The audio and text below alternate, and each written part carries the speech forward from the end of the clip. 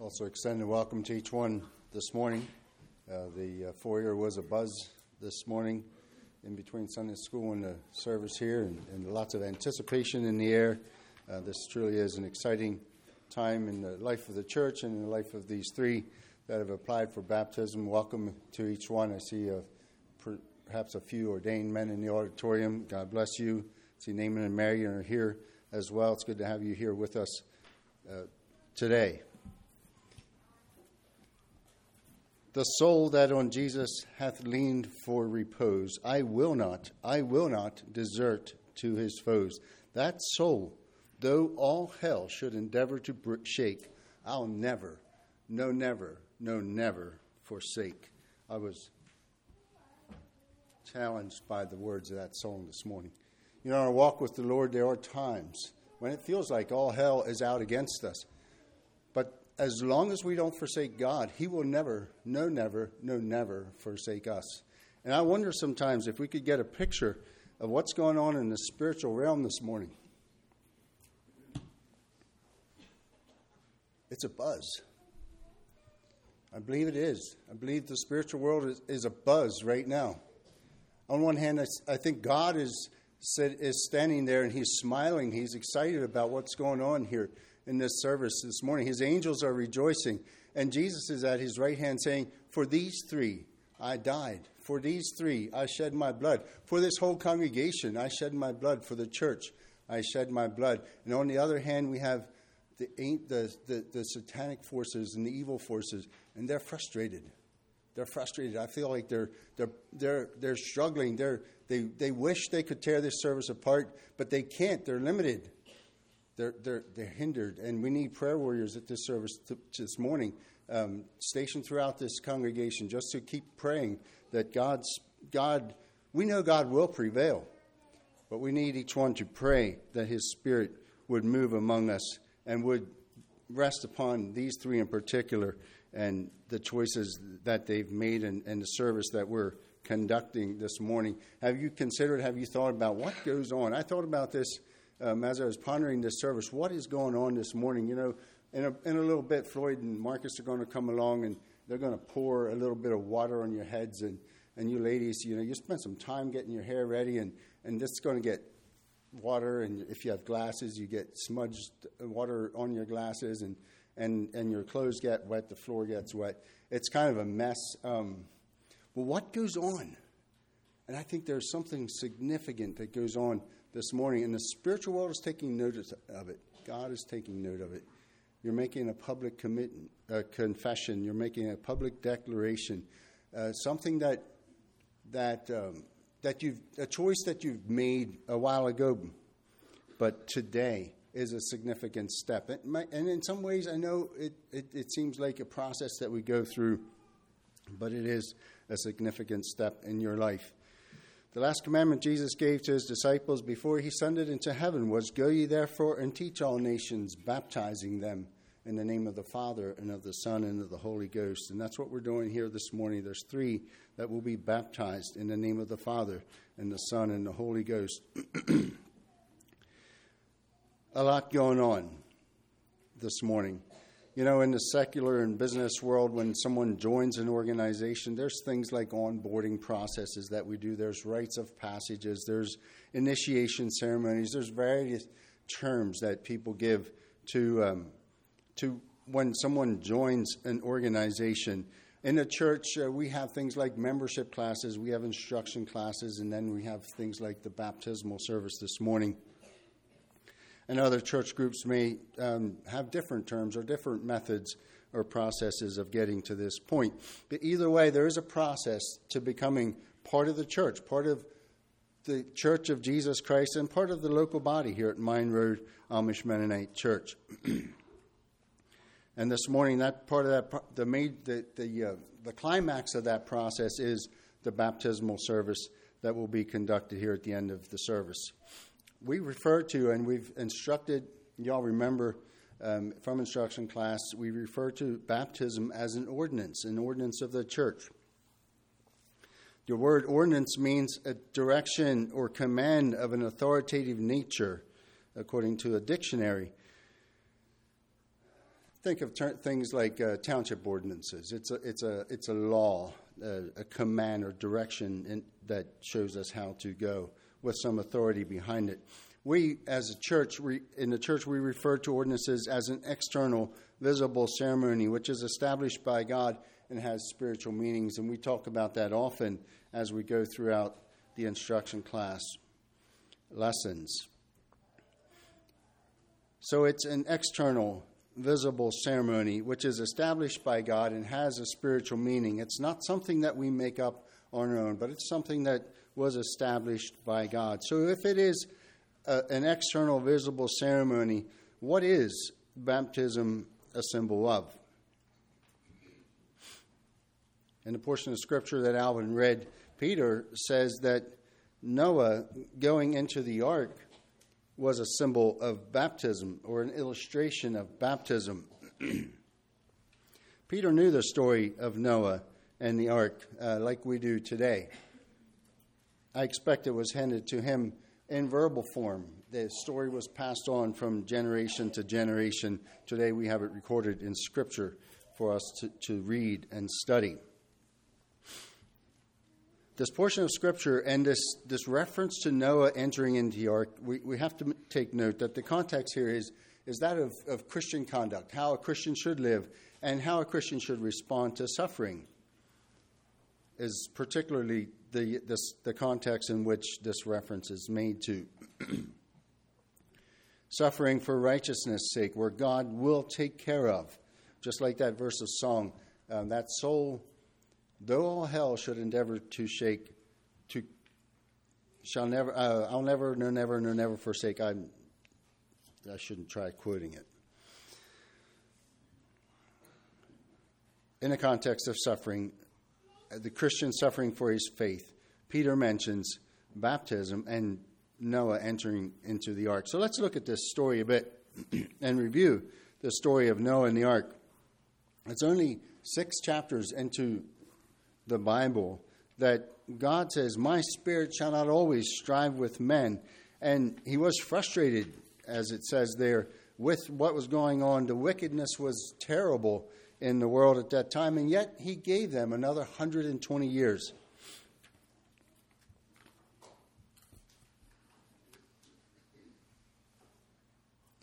And this verse, this portion, and Peter mentions that in verse 20. Once the long-suffering of God waited in the days of Noah. Genesis chapter 6, verses 5 through 7, it says that God, it repented God that he had made men. And then he mentions Noah, and he says, Noah found grace in the eyes of God. Verse 9 says, Noah was a just man. He was perfect in his generations, and he walked with God. Verses 11 through 13 tell us about the corruption and the wickedness that was taking place, going on in the world around Noah. Verse 22 in chapter 6. I'm sorry, let me back up a little bit, get ahead of myself. Verses 14 through 21, then in Genesis 20 and Genesis 6, God gives Noah instructions to build the ark. And then in verse 22, it says that according to all that God commanded, so did he. And that's significant when we think of Noah and the life of Noah. According to all that God commanded, so did he. And let's keep that thought in mind as we continue through the message this morning. The story of Noah and the ark and the flood is recorded for us in Genesis chapter 6, verses 22 through 7, verse 6. And I'll not take time to read that, but it's an interesting, intriguing story. We've heard this from childhood up. One of those stories that as children we try to picture all those animals filing into the ark in an organized way. And of course today we have the luxury of being able to go visit a replica of the ark there in Kentucky.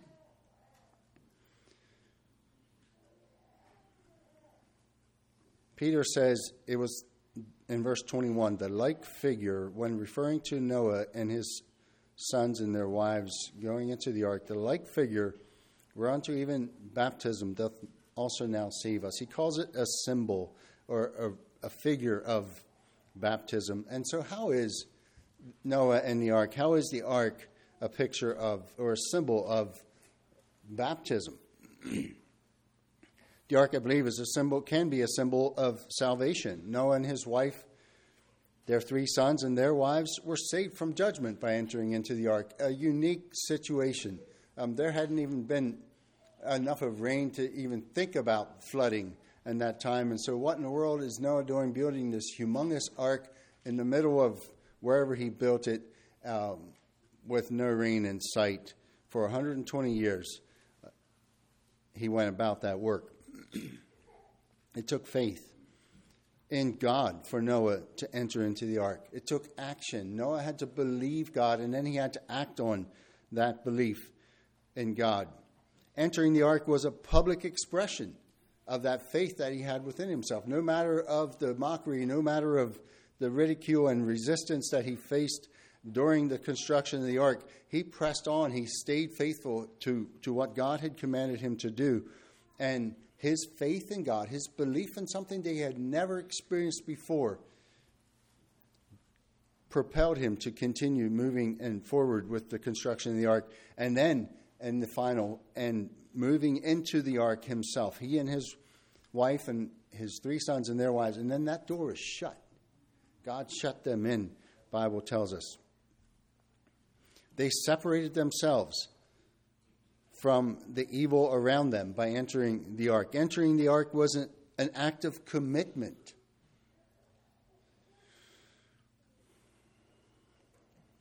The ark can also be a symbol of the church, I believe, a safe haven from the wickedness in the world, a gathering of those who believe in God and have committed themselves to him and his commands. And as you 3 join the church, I trust that can be your experience this morning, that the church is a safe haven for you from the wickedness of the world as we gather together and minister and encourage each other in our walk with the Lord, that it can be a strength and a blessing to you. Only the contents, if you wish, of the ark were saved from the flood. Those who entered the ark entered a covenant relationship with God. They committed themselves to believing what he said would happen.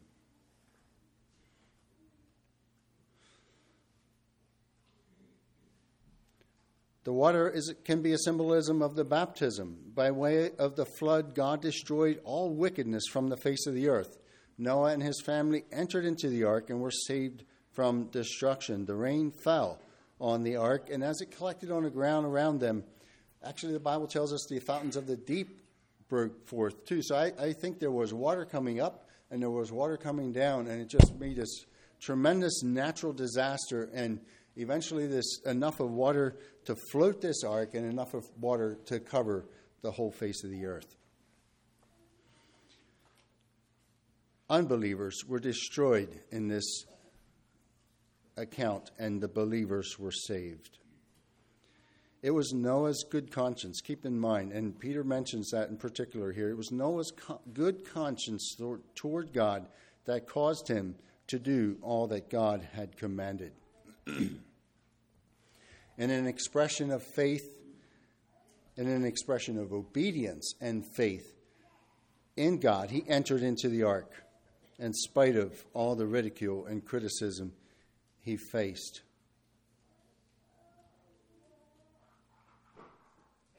So let's remember that baptism is an ordinance. It's an outward ceremony, giving witness to what has already taken place in your heart.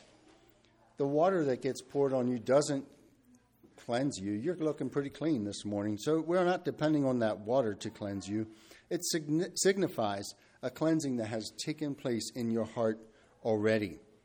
The water poured on your head is a symbol of the Holy Spirit being poured on you, but it's not actually, it does not endue you with the Holy Spirit. We believe that you have the Holy Spirit within you already. It signifies, rather, the pouring out of the Holy Spirit that has already taken place in your lives.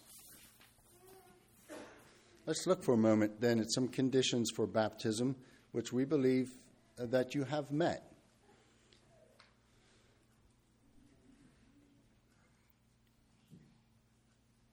Peter mentions that Noah, out of a good conscience toward God, obeyed God.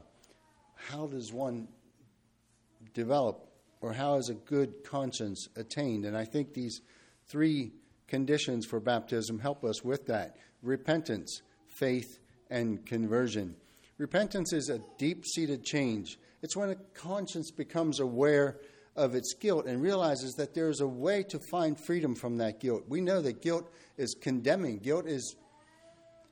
It brings bad feelings to us, and it brings feelings of condemnation, and it can bring fear to our hearts. And some of you testify to that when you made your commitment to God, how you were freed from that guilt and condemnation and found peace in your hearts. When a conscience becomes aware of its guilt, realizes that there is a way to find freedom from the guilt, and makes a change. Repentance is making a change. Noah preached repentance. 2 Peter 2, verse 5 calls him a preacher of righteousness. Acts 2, verses 38 and 39, Peter preached repentance to the people there. And he said, I'm just going to look that up.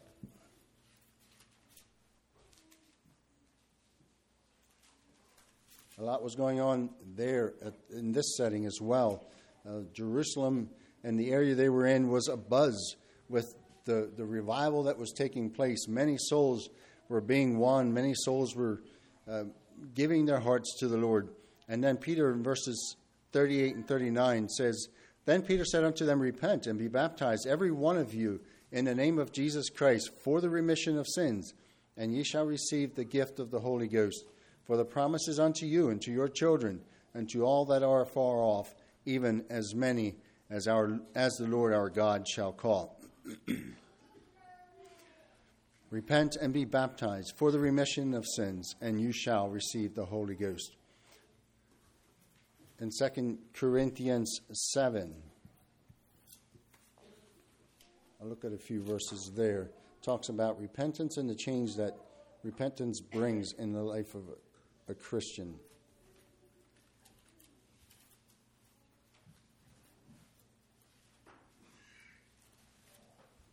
2 Corinthians 8 through 11. For though I made you sorry with a letter, I do not repent, though I did repent. For I perceive that the same epistle that hath made you sorry, though it were but for a season. So there was the guilt and the condemnation that was felt, but for a season. Verse 9, Now you rejoice that you were made sorry. Now I rejoice not that ye were made sorry, but that ye sorrowed to repentance. For ye were made sorry after a godly manner, that ye might receive damage by us in nothing. For godly sorrow worketh repentance to salvation, not to be repented of. But the sorrow of the world worketh death. For behold, the selfsame thing that ye sorrowed after a godly sort, what carefulness it wrought in you, yea, what clearing of yourselves, yea, what indignation, yea, what fear, yea, what vehement desire, yea, what zeal, yea, what revenge. In all things ye have reproved yourselves to be clear in this matter. Godly sorrow produced repentance that resulted in a carefulness in their walk with the Lord, a clearing of themselves, a hatred for sin, and a desire to serve God. Think about that in the story of Noah and the flood. It was only those that heard the message and that believed it and responded to it that were saved. The second condition for baptism is faith. Faith is a wholehearted commitment. It's when a conscience becomes aware of a need for someone bigger than oneself and turns to that someone for what he has to offer in spite of what the world may say. Ephesians 2 verse 8 says, For by grace are ye saved through faith, and that not of yourselves, it is the gift of God. By grace ye are saved through faith. Faith is a complex word, but in simple terms, it's believing God and what he says and believing his word and acting on it. It took faith in Noah's time. Think about it, to believe Noah's message.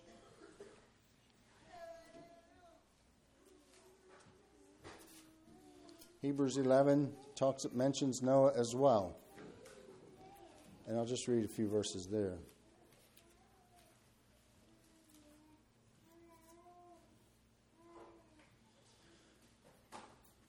I'll just read one verse. Hebrews 11, verse 7 says, "By faith Noah, being warned of God of things not seen as yet, moved with fear, prepared an ark to the saving of his house, by the which he condemned the world and became heir of the righteousness which is by faith."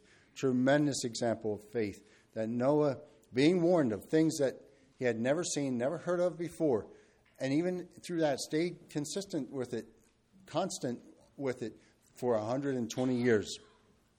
Amazing story.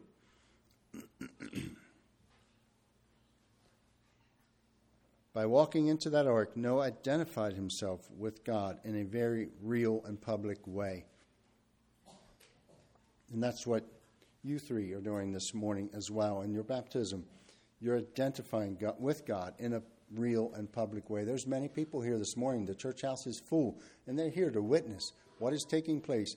And I trust that as witnesses then, that we also assume our responsibility in walking beside these three and encouraging them in their walk with the Lord, and in challenging them and inspiring them along the way. The third condition for baptism is conversion. Acts 3:19, "Repent ye therefore and be converted, that your sins may be blotted out, and the times of refreshing shall come from the presence of the Lord." Repentance and faith will produce in an individual an openness and responsiveness to the truth that everyone will be able to see. Changing your ways, choosing to follow God, turning your back on the things of the world, and following God no matter what. So why? Why baptism? Why do we take this step? Sort of been alluding to that, to the why throughout the message, but just a few points in particular. It is an act of obedience. Jesus commanded it. And it is a public expression. And there's something about that public expression. And as I say, it affects the congregation here, yes, but it also affects the spiritual world, I'm convinced. This baptismal service this morning is noticed. It's being watched. It's a public expression, and it has a solidifying effect on your commitment to Jesus Christ. In the book of Acts and throughout the life of the early church, it was connected to church membership. Words like added to the church are mentioned throughout the book of Acts. And that's the practice that we've chosen to take, to make it a part of you becoming a member of the church. And I think it's a good thing. It brings accountability and responsibility for each of you, and then also a sense of responsibility on our part as members in the church to walk with each other in our walk with the Lord.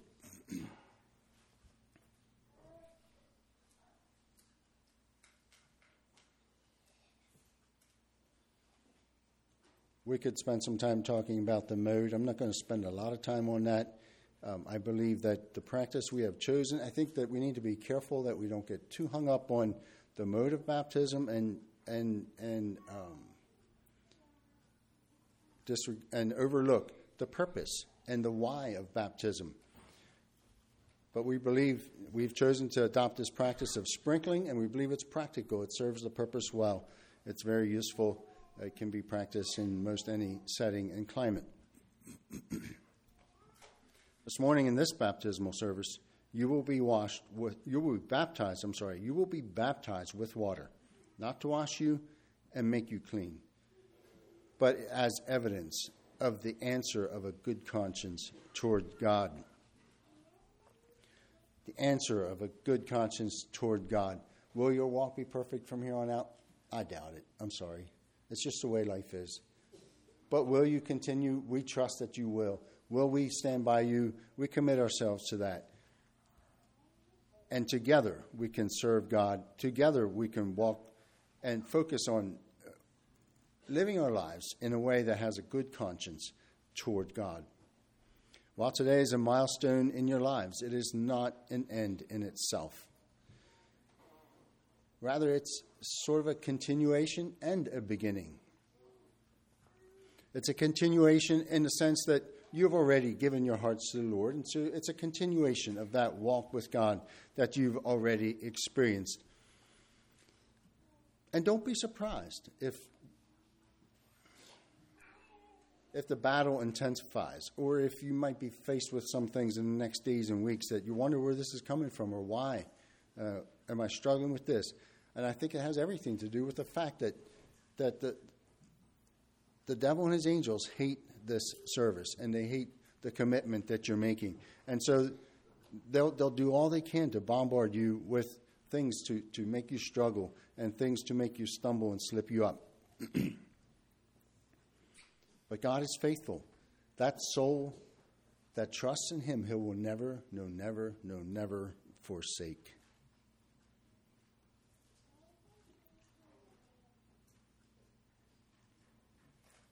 It's a beginning in the sense that this is a public declaration that you've made. You've not done this publicly before. And it's a beginning that, in a sense, that you're a part of the church and a part of the local body of the church here at Mine Road. From today forward, in a new way, again, this is sort of a continuation, has a sense of continuation, a sense of newness to it. You will walk in newness of life. You are no longer living in the flesh to the lusts of men, but now you live to the will of God. If you walk in all the commandments of God as Noah did, you will experience the blessing of a good conscience toward God. You are not your own. 1 Corinthians 6:20 says, "For you are bought with a price, therefore glorify God in your body and in your spirit, which are God's." I want to wish you three my blessing. It's been a joy to walk with you throughout this time of instruction class. It's always a good time, and I've appreciated your responsiveness and your input. I think we'll bow for prayer at the moment. Let's bow.